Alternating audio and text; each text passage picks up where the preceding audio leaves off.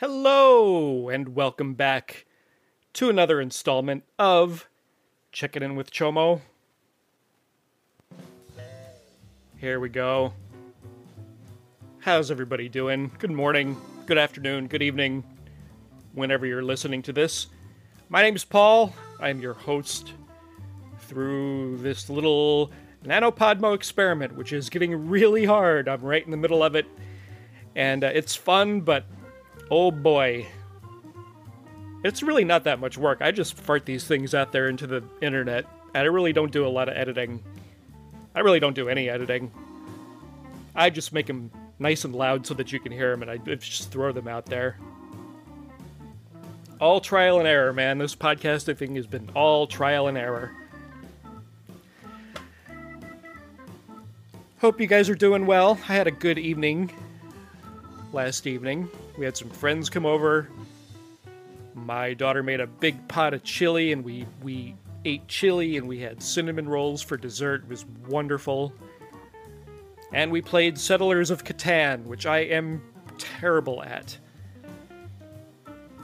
There were 6 of us. We had the little expansion thing, and we all played Settlers of Catan, and I had my little thing down in the corner of the board where I had like 2...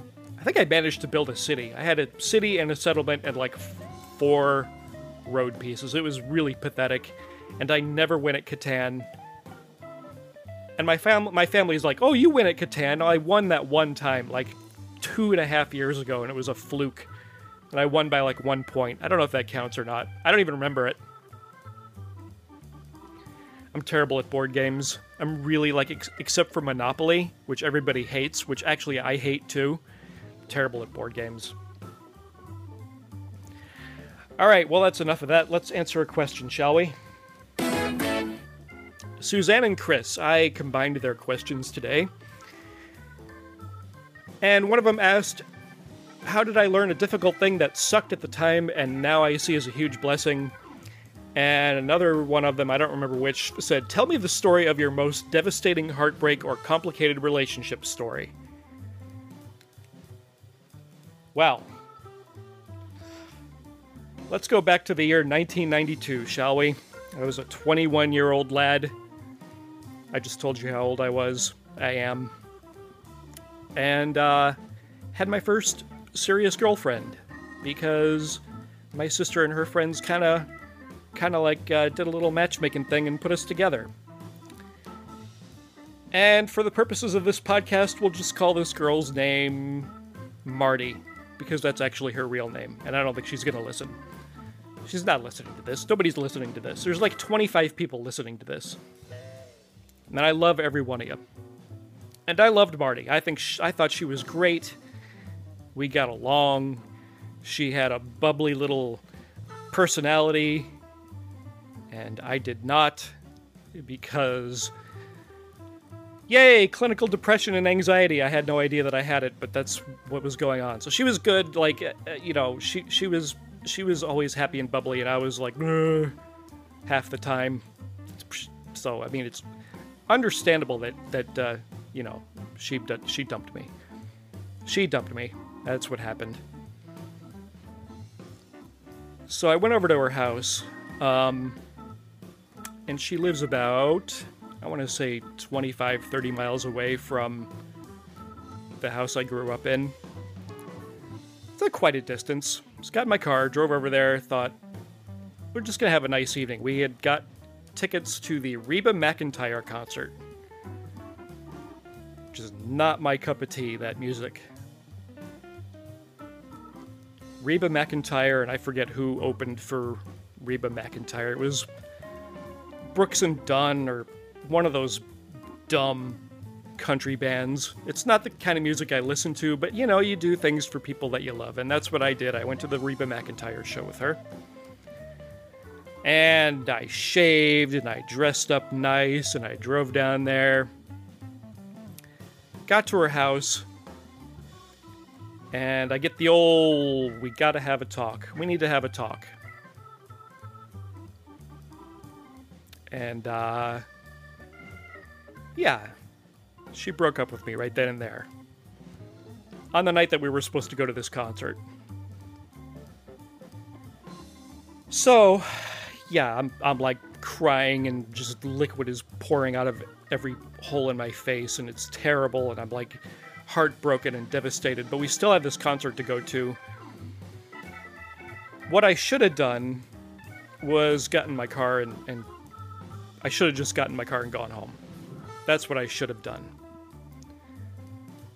What I actually did was go to the concert because my 21-year-old brain thought, you know, if I just soldier up and go to this concert, maybe she'll see that I'm a good guy and that I'll just do about anything for her and I'll go to this concert. And she'll see that I'm a good guy and maybe she'll like rethink her decision. So mistake number 2 is that we went to the concert in her friend's car because her and 2 of her friends and me kind of just piled in this car and went to this dumb concert. That was mistake number 2. We get to the concert. It's crowded. It's loud. If you know me, you know how much I love loud, crowded things. Plus country music. It was hell on earth. I think it's safe to say that was my idea of hell on earth. Plus it's 1992. Like, there's really no way out.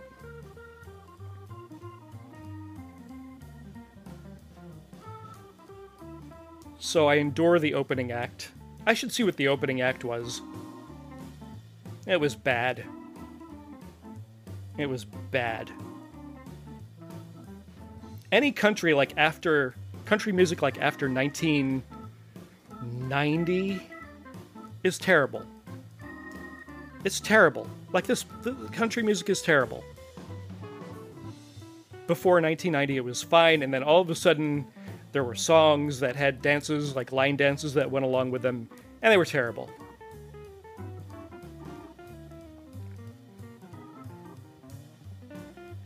So we get through the opening act. Reba McEntire comes on stage. I'm standing next to Marty. Her friends are around. We're on the floor. Like, everybody's standing where we're at. We're just packed in like crazy.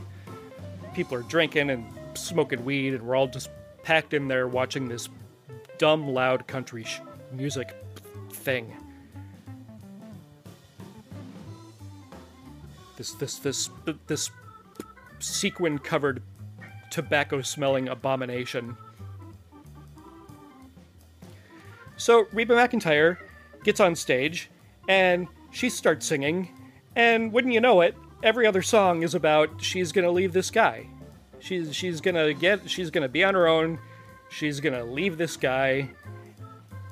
And let me turn off the music real quick. So she has this one song that she played in her concert called "Is There Life Out There?" Now keep in mind that Marty at the time was like 19 or 20 years old. And so here's the song that she played in concert, "Is There Life Out There" by Reba McEntire with her dumb big hair and ferret face. Here we go.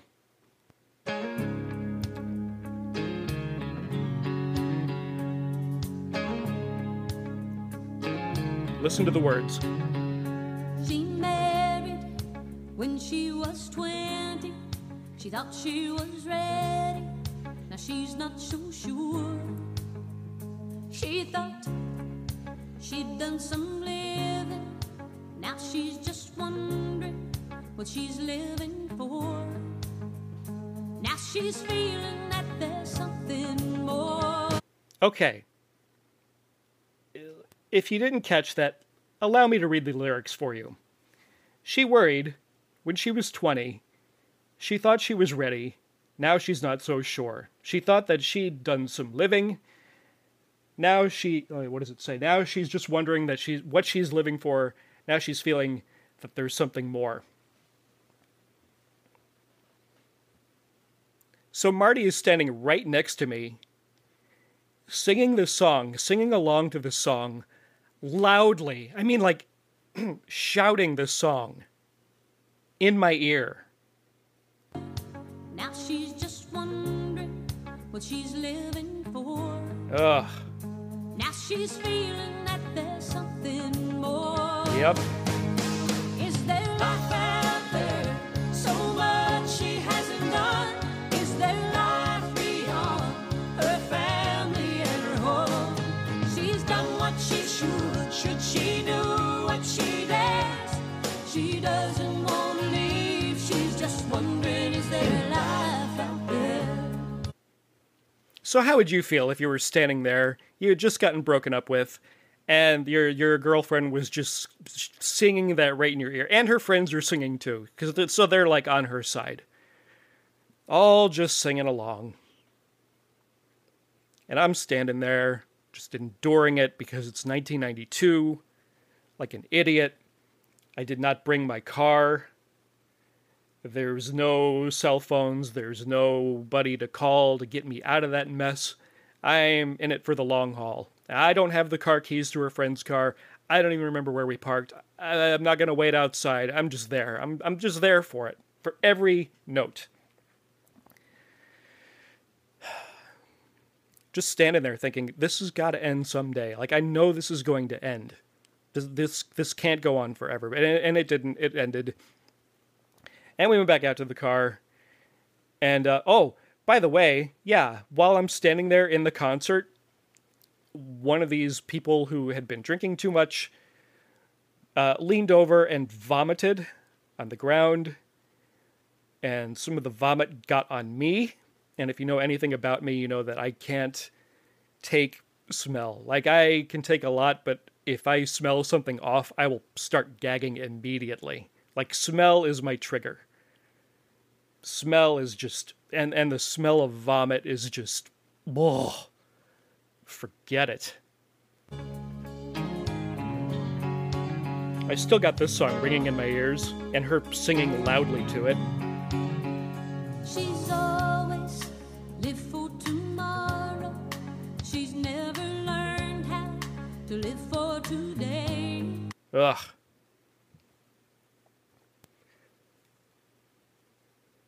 So we get back out to the car, and we drive back to her place. I have vomit on my pants. I'm upset. And we get back to her place, and she walks me out to my car, and gives me a hug, and tells me to have a good night, and I went in for the kiss, and I got shut down, man. And that's when I knew, that was over with. Over with. Like, there was no Reba McEntire concert enduring that was going to save me from that. So I got in my car, started home, had all the windows open because my pants smelled like puke. And so I got all the windows open. I'm driving down the road. I'm crying my eyes out, just crying, like sobbing, just... That horrible crying that you do, that ugly crying. That's what I was doing. I was ugly crying because I needed to. So as I was ugly crying, you know, eventually you have to inhale. So every time I inhaled, I would catch a whiff of puke from my pants. So the 40-minute drive home was...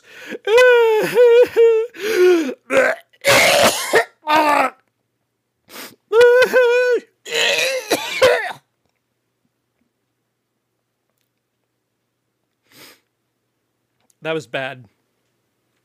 That was really, really bad. That was a bad breakup. That was a rough couple of months. And she never gave me a reason why she broke up with me. And then I found out the reason is because she got married to a guy about 5 months later. That's right. Married. Not dating a guy, not seeing a guy. She got married to a guy about 5 months later. That was fun. So that was a difficult thing that sucked at the time, but guess what? I found my wife, who is wonderful and could not be more different than Marty. I mean, just the exact the exact opposite of Marty. The exact opposite of Marty as far as like looks and musical tastes and just personality and everything. Everything. And it wound up working out. So, hope you enjoyed that, and thanks for checking in.